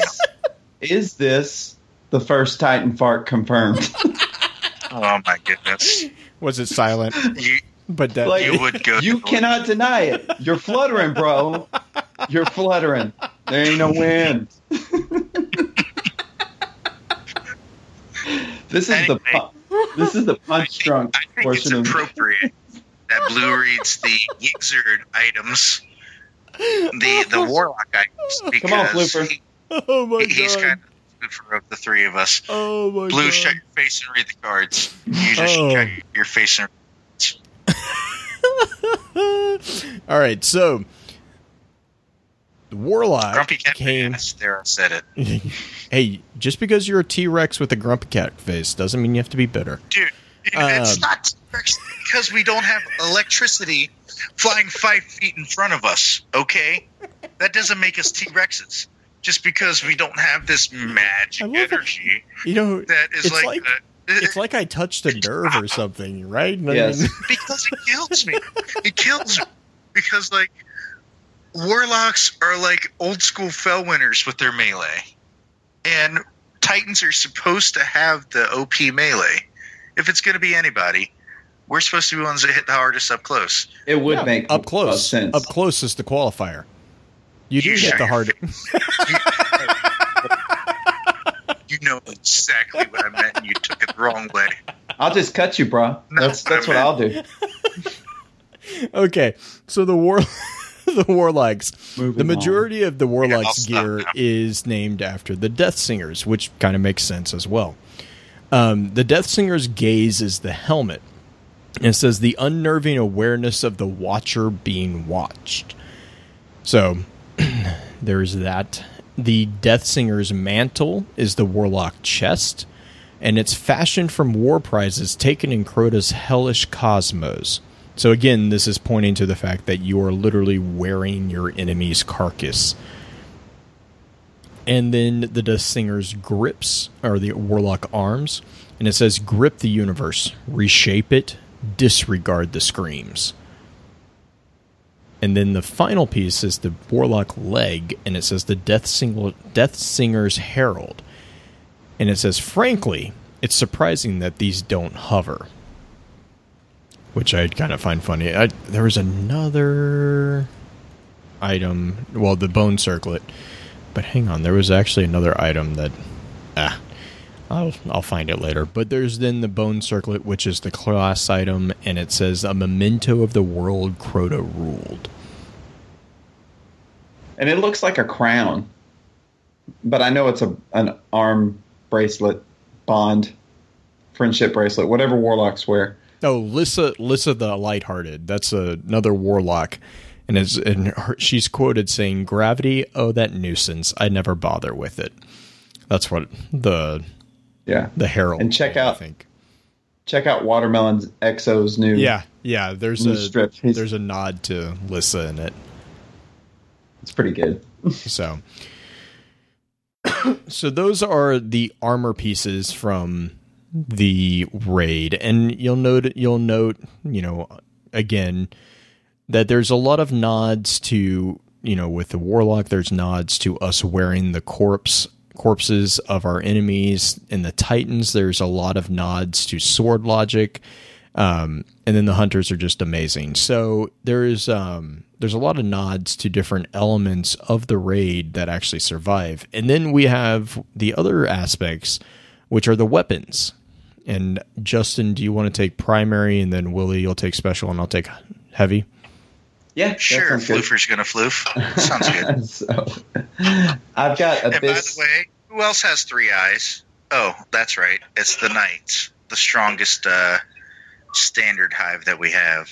I'm just going to throw that out there before you call it a sad kitten again. Yeah, it depends on your definition of strength. But, I'm talking about strength. Oh, okay. So a bench press. Yeah. Yes. Yeah. So you guys shut your faces. So, excuse me, sir. While you hover over the abyss, I'm defiantly waiting to do my first weapon. Do your weapons. You do your weapons and like it. So I'll do secondaries. First is our machine gun from the raid, the Abyss Defiant. Most notably in its skill tree, it had what perk?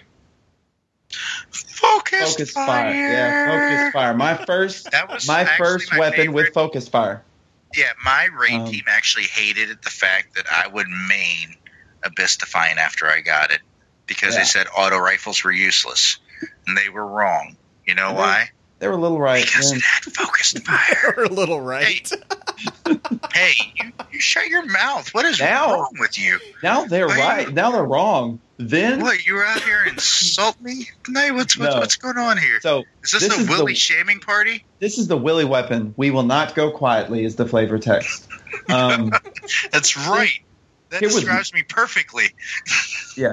Here was my really good, my first real, what I considered a quality legendary primary was the Fang of your Ute.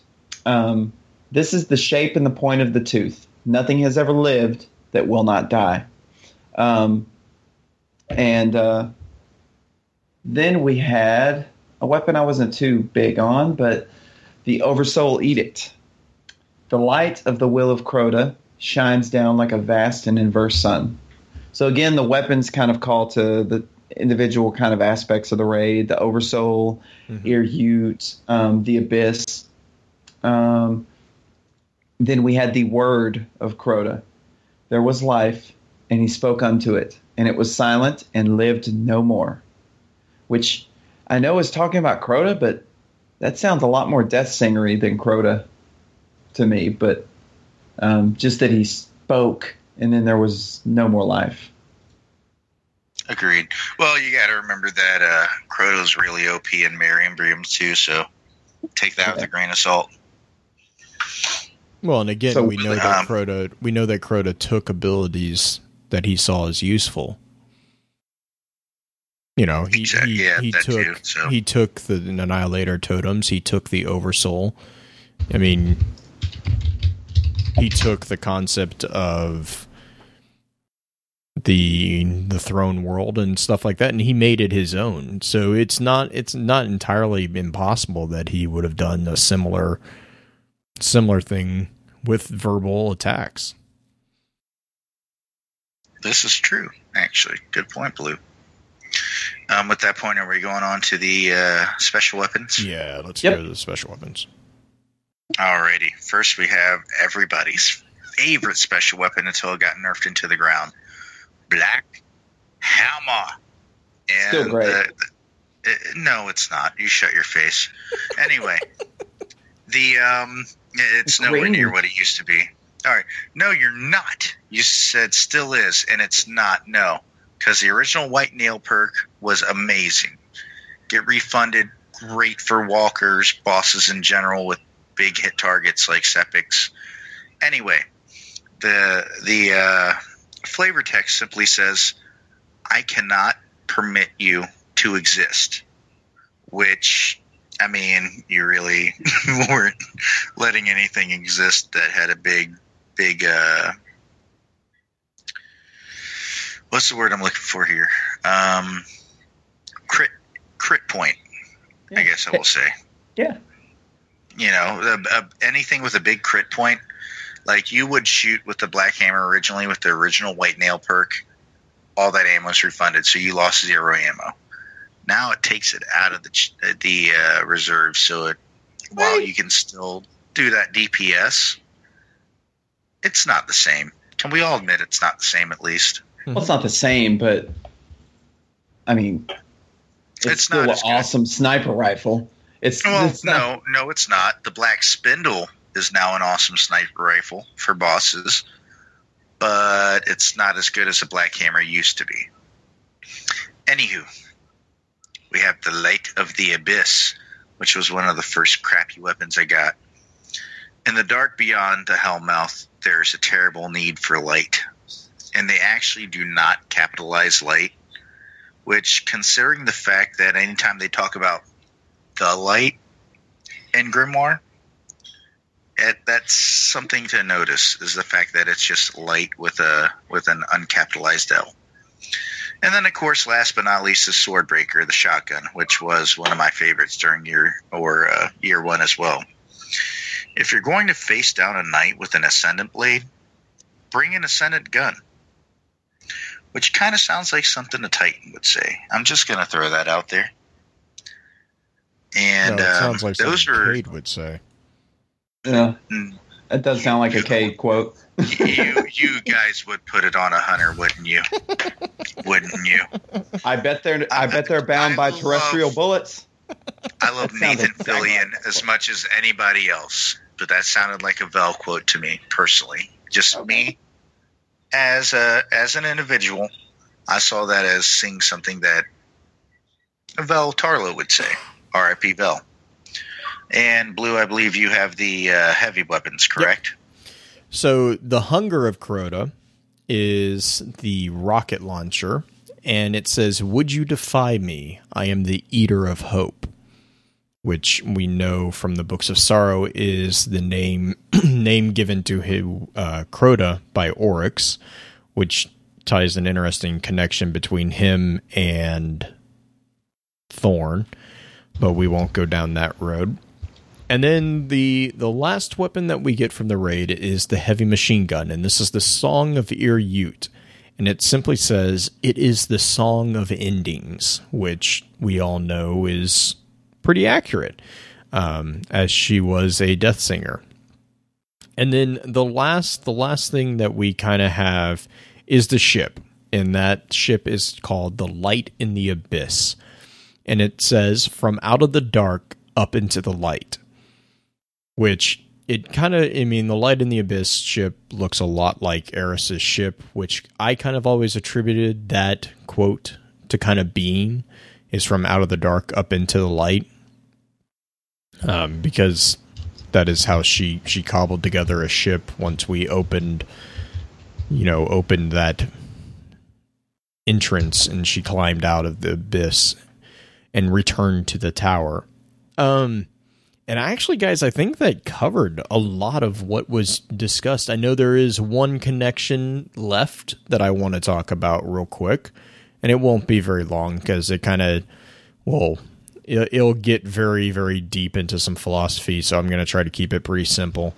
There was a connection made between Crota's, the introduction of the Oversoul, because remember, this was the first time we kind of encountered an Oversoul, and actually there's a connection to an essay written by an individual, some people might recognize his name, of Ralph Waldo Emerson. And this was an essay written back in 1841, and it was simply titled The Oversoul. And the essay presents basically four primary views, or maybe five, but mostly four. And it's that, and this is an essay written in our world, so not really in Destiny world, but it says the human soul is immortal and is immensely vast and beautiful. And the second point is that our conscious ego is slight and limited in comparison to the soul, despite the fact that we habitually mistake our ego for our true self. And then the third point is, at some level, the souls of all people are connected through the precise manner and degree of this connection is not spelled out. And then the final is, the essay does not seem to explicitly contradict the traditional Western idea that the soul is created by and has an existence that is similar to God, or the idea that God exists within us. Now, this essay is pretty universally considered to be one of, if not the greatest writings of Emerson. And the interesting connection here is that if this is actually an inspiration for the concept of the Oversoul in the raid, it would actually point to the fact that the Oversoul is actually the god of the hive. It's not actually Crota, because the Oversoul is an animating, it's the universal soul. So going back to that kind of theory that I've been tossing around about the anima and the light and all that, this is kind of the similar concept. So it's a very, very Aristotelian idea. But again, just a really interesting concept there. If you have any interest in that, please let us know in Discord. We can probably get you a copy of the essay. It's a really interesting essay. But yeah, I mean, so, that was, go for it. In that paradigm, Crota, as we encounter him, is merely a vessel for the Oversoul to animate or inhabit. Well, he is merely a manifestation of the Oversoul's will, in which it manipulates the world. So well, I mean, game mechanic wise, the Oversoul doesn't show up unless somebody dies. Do we have anything on that? Well, he calls the Oversoul when someone dies. But yeah, I mean, it's an excuse me, it's an interesting connection because I think it's mostly because of the same terminology, which, there's a lot of, like I said, I'm trying to keep it kind of simple. It's a really deep essay. Like, it gets really detailed on like Vedas and Bhagavad Gita, and like some of the dichotomy between phenomenology, plurality, and transcendental unity. Emerson really delved into a lot of the philosophical implications of like Vedic concepts and stuff like that. So it's hard. It's like most philosophy, when you actually start getting into the details of it, it gets really complex really fast.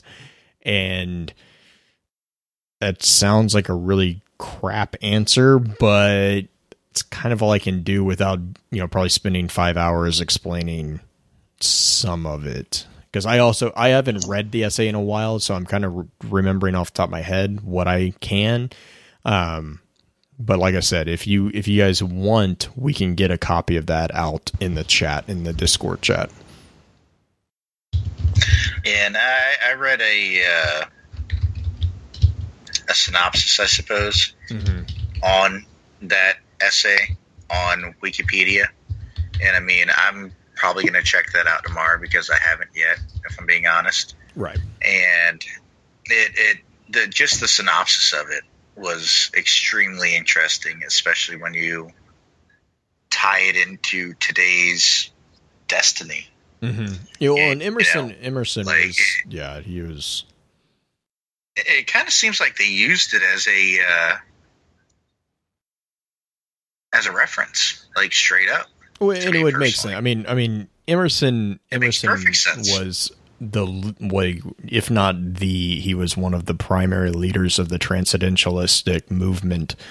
So he was very, very big on, individualism and, pressures like of society and stuff like, I mean, he was huge supporter of that stuff. So it would not be surprised if they have any philosophical bend at all talking about, the connection of spirits and stuff like that, that a piece of his work would not be involved in some capacity, even if it's not a conscious capacity. I mean, there's a lot of stuff that has stemmed from Emerson's essays that don't have Emerson, quote unquote, attached, but were influenced by his thoughts. Like, if that makes sense, like the conclusion of his thoughts that were taught to others led to their presentations. And even if that is something that Bunge kind of cherry picked and was like, oh, this is a cool idea. Even if it's just the name, the implications of that name it's very powerful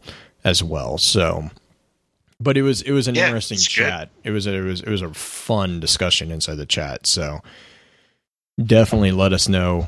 We're actually doing that right now. We're compiling a what we're calling extra reading list of stuff. I think right now we have Merchants in the Alchemist Gate, and then I think actually we have the Thanonauts. We found a link to that document as well. So what? Yep.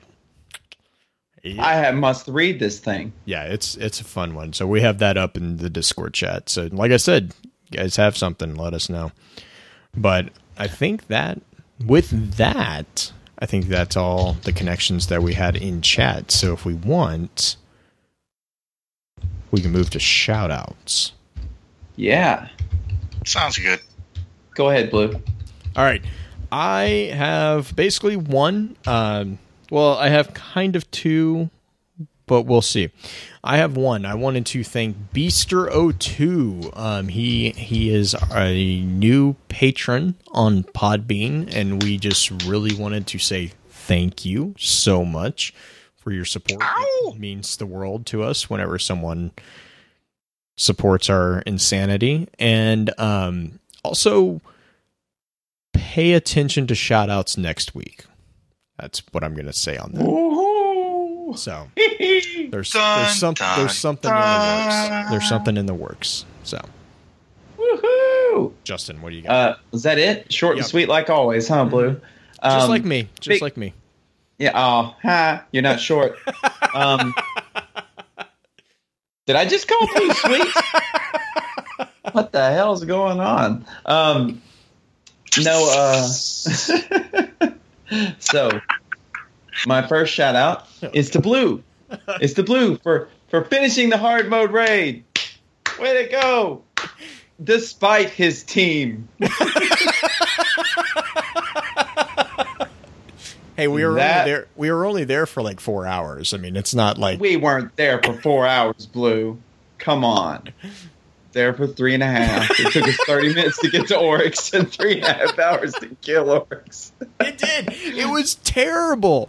Oh my gosh! It basically solidified my entire theory of no. Wow. So you're welcome. Not so. And then a big shout out to DoD Chatawhite crew, also for helping Blue through said raid. Also, I'd like a big shout out, and I don't have a bunch of names. I wish I did. Yeah, I do have some names. Okay, you have some names? I've got 2, so you have the rest. We had an awesome stream raid come through Monday night when Blue and I were dual streaming. Me on my channel and him on Focus Fire Chat.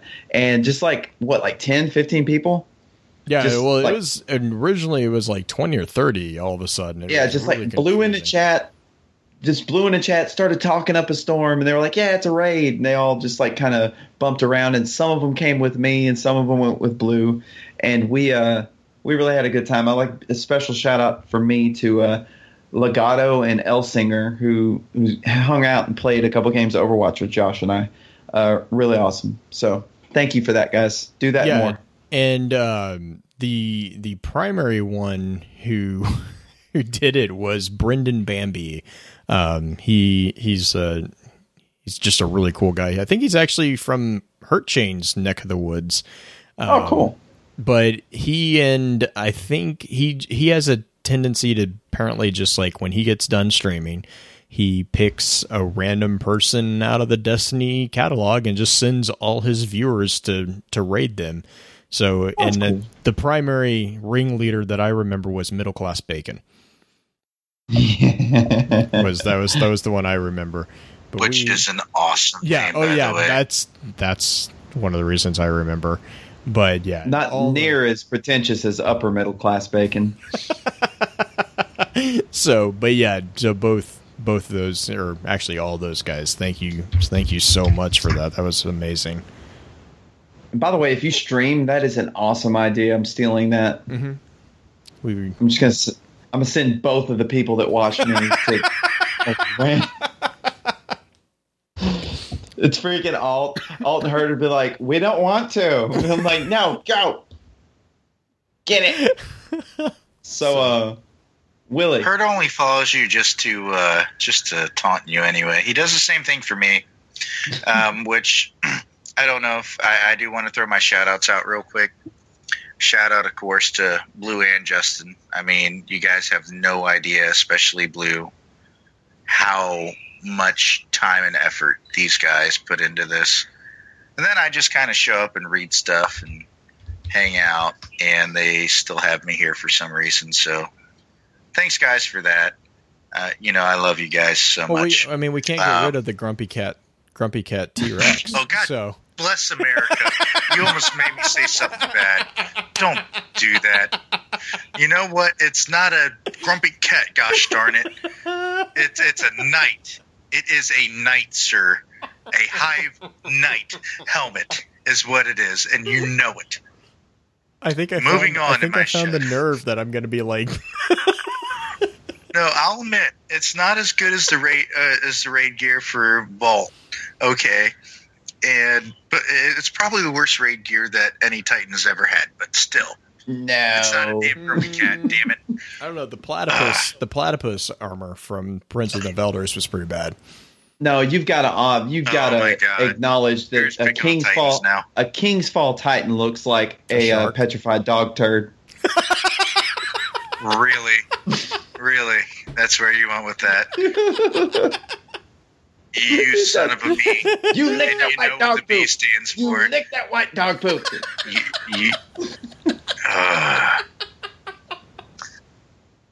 It's okay, Willie, so maybe next time you go a different way home. Moving on in the shout-outs. Of course, as always, DOD X1 Foxtrot, love my clan.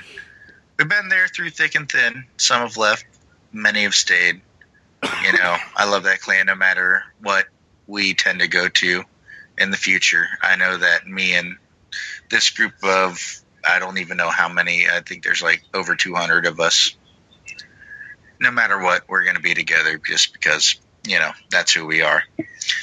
And I take back my shout-outs to Blue and Justin because they're being total jerks right now. Like just complete jerks about the Crota helmet. Like, no, why you gotta do this? I was why being a jerk about the King's Fall stuff. Blue's being a jerk about the Crota helmet. Yeah, well, you know, either way. Like, whoa! Don't corrupt me with that. Let's get it straight. I forgot what that one looked like. Oh man, Willbreaker's watch, which was actually not another name for helmet, Justin. Just throwing that out there. No, well, I didn't say it was. Not a helmet. I'm just going to say that. No, both of you.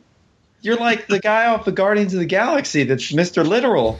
I was just saying it's not a helm.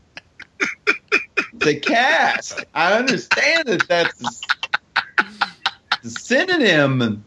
It's a synonym. Nothing goes over his head. His reflexes are too fast. That's right. Damn it. You remember this. Why would I put my finger on his throat? Oh, this guy. You guys, both of you. Oh, so, man. Wait. Who else did I have? You might need a Eugene in your life. I wanted to throw a shot. Because I really did have fun with that little mini Twitter battle with Pens earlier where he kept head desking. That was very humorous. Pens, I appreciate that. It brought a bright light into my life for the night.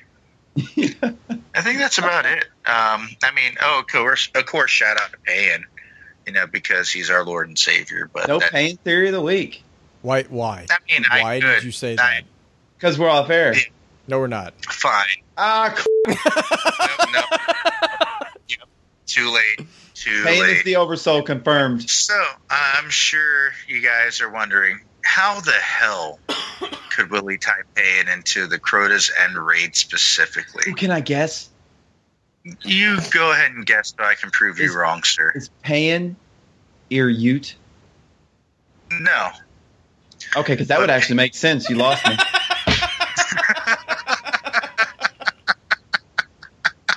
Go ahead. Carry on.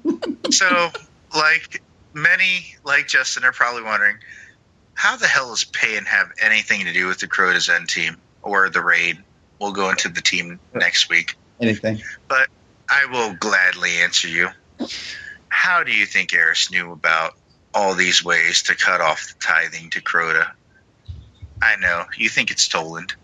You're wrong. The almighty savior Payan himself talks to Eris.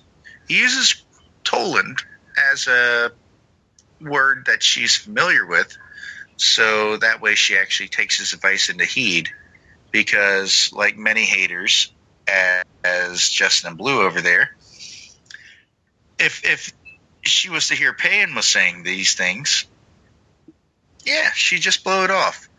But no, he uses Toland. Payan actually sacrifices the privilege, the honor he deserves for pointing out the fact that we need to stop this tithing, just so that way Eris will relay the message to us so we can defeat this raid. So there's that Payan theory of the week. Payan is Toland confirmed. Go on, gentlemen. Yeah, you didn't see that one, did you? No, but dude, I've been planning that for 5 days. Yeah, I'm just waiting for Payan as a narwhal confirmed. There's literally nothing that's going to surprise me at this point. I mean, I technically I could if we got the time, but I don't. No, you've left yourself a lot of avenues to explore. Oh man, Payan is a multiverse theory. It's just, I mean, I was listening. Honestly, I was going through and listening to old podcasts just to see how my audio's improved. And it was the one with Bife where he read the Legends of the Nine card, and he was like, Payan is a stealth platform, and he read them all, but he was reading them about Payan. I was like, that's exactly it. He's just everything. Exactly. I'm happy that you get it now. Yeah. Thank you. Payan is all. He's the zeitgeist. He's the zeitgeist. Exactly. Oh, God. Oh, this guy. This guy. No, I retract my previous statement. The spirit You're of like times. You're the Jon Snow, Payan. You know nothing, sir. All right. So, with that, we'll begin to wrap the chat up. Thank you again to those over on Twitch for coming to spend your evening with us. If you'd like to join us, please be sure to give us a follow over on twitch.tv/FocusFireChat. Links to all our sites can also be found with our episode archives over on www.focusfirechat.com. Please be sure to email us at focusfirechat@gmail.com with any feedback or questions concerning the podcast, and just to let us know how we're doing by giving us some feedback on iTunes or through that email as well. We try to keep to the scheduled Wednesday night streams of the chat, starting at approximately 10 p.m. Central, but if we have any variations, we always make sure to let everyone know through our Twitter account at FocusFireChat. So, until next time, the Lore Band marches on.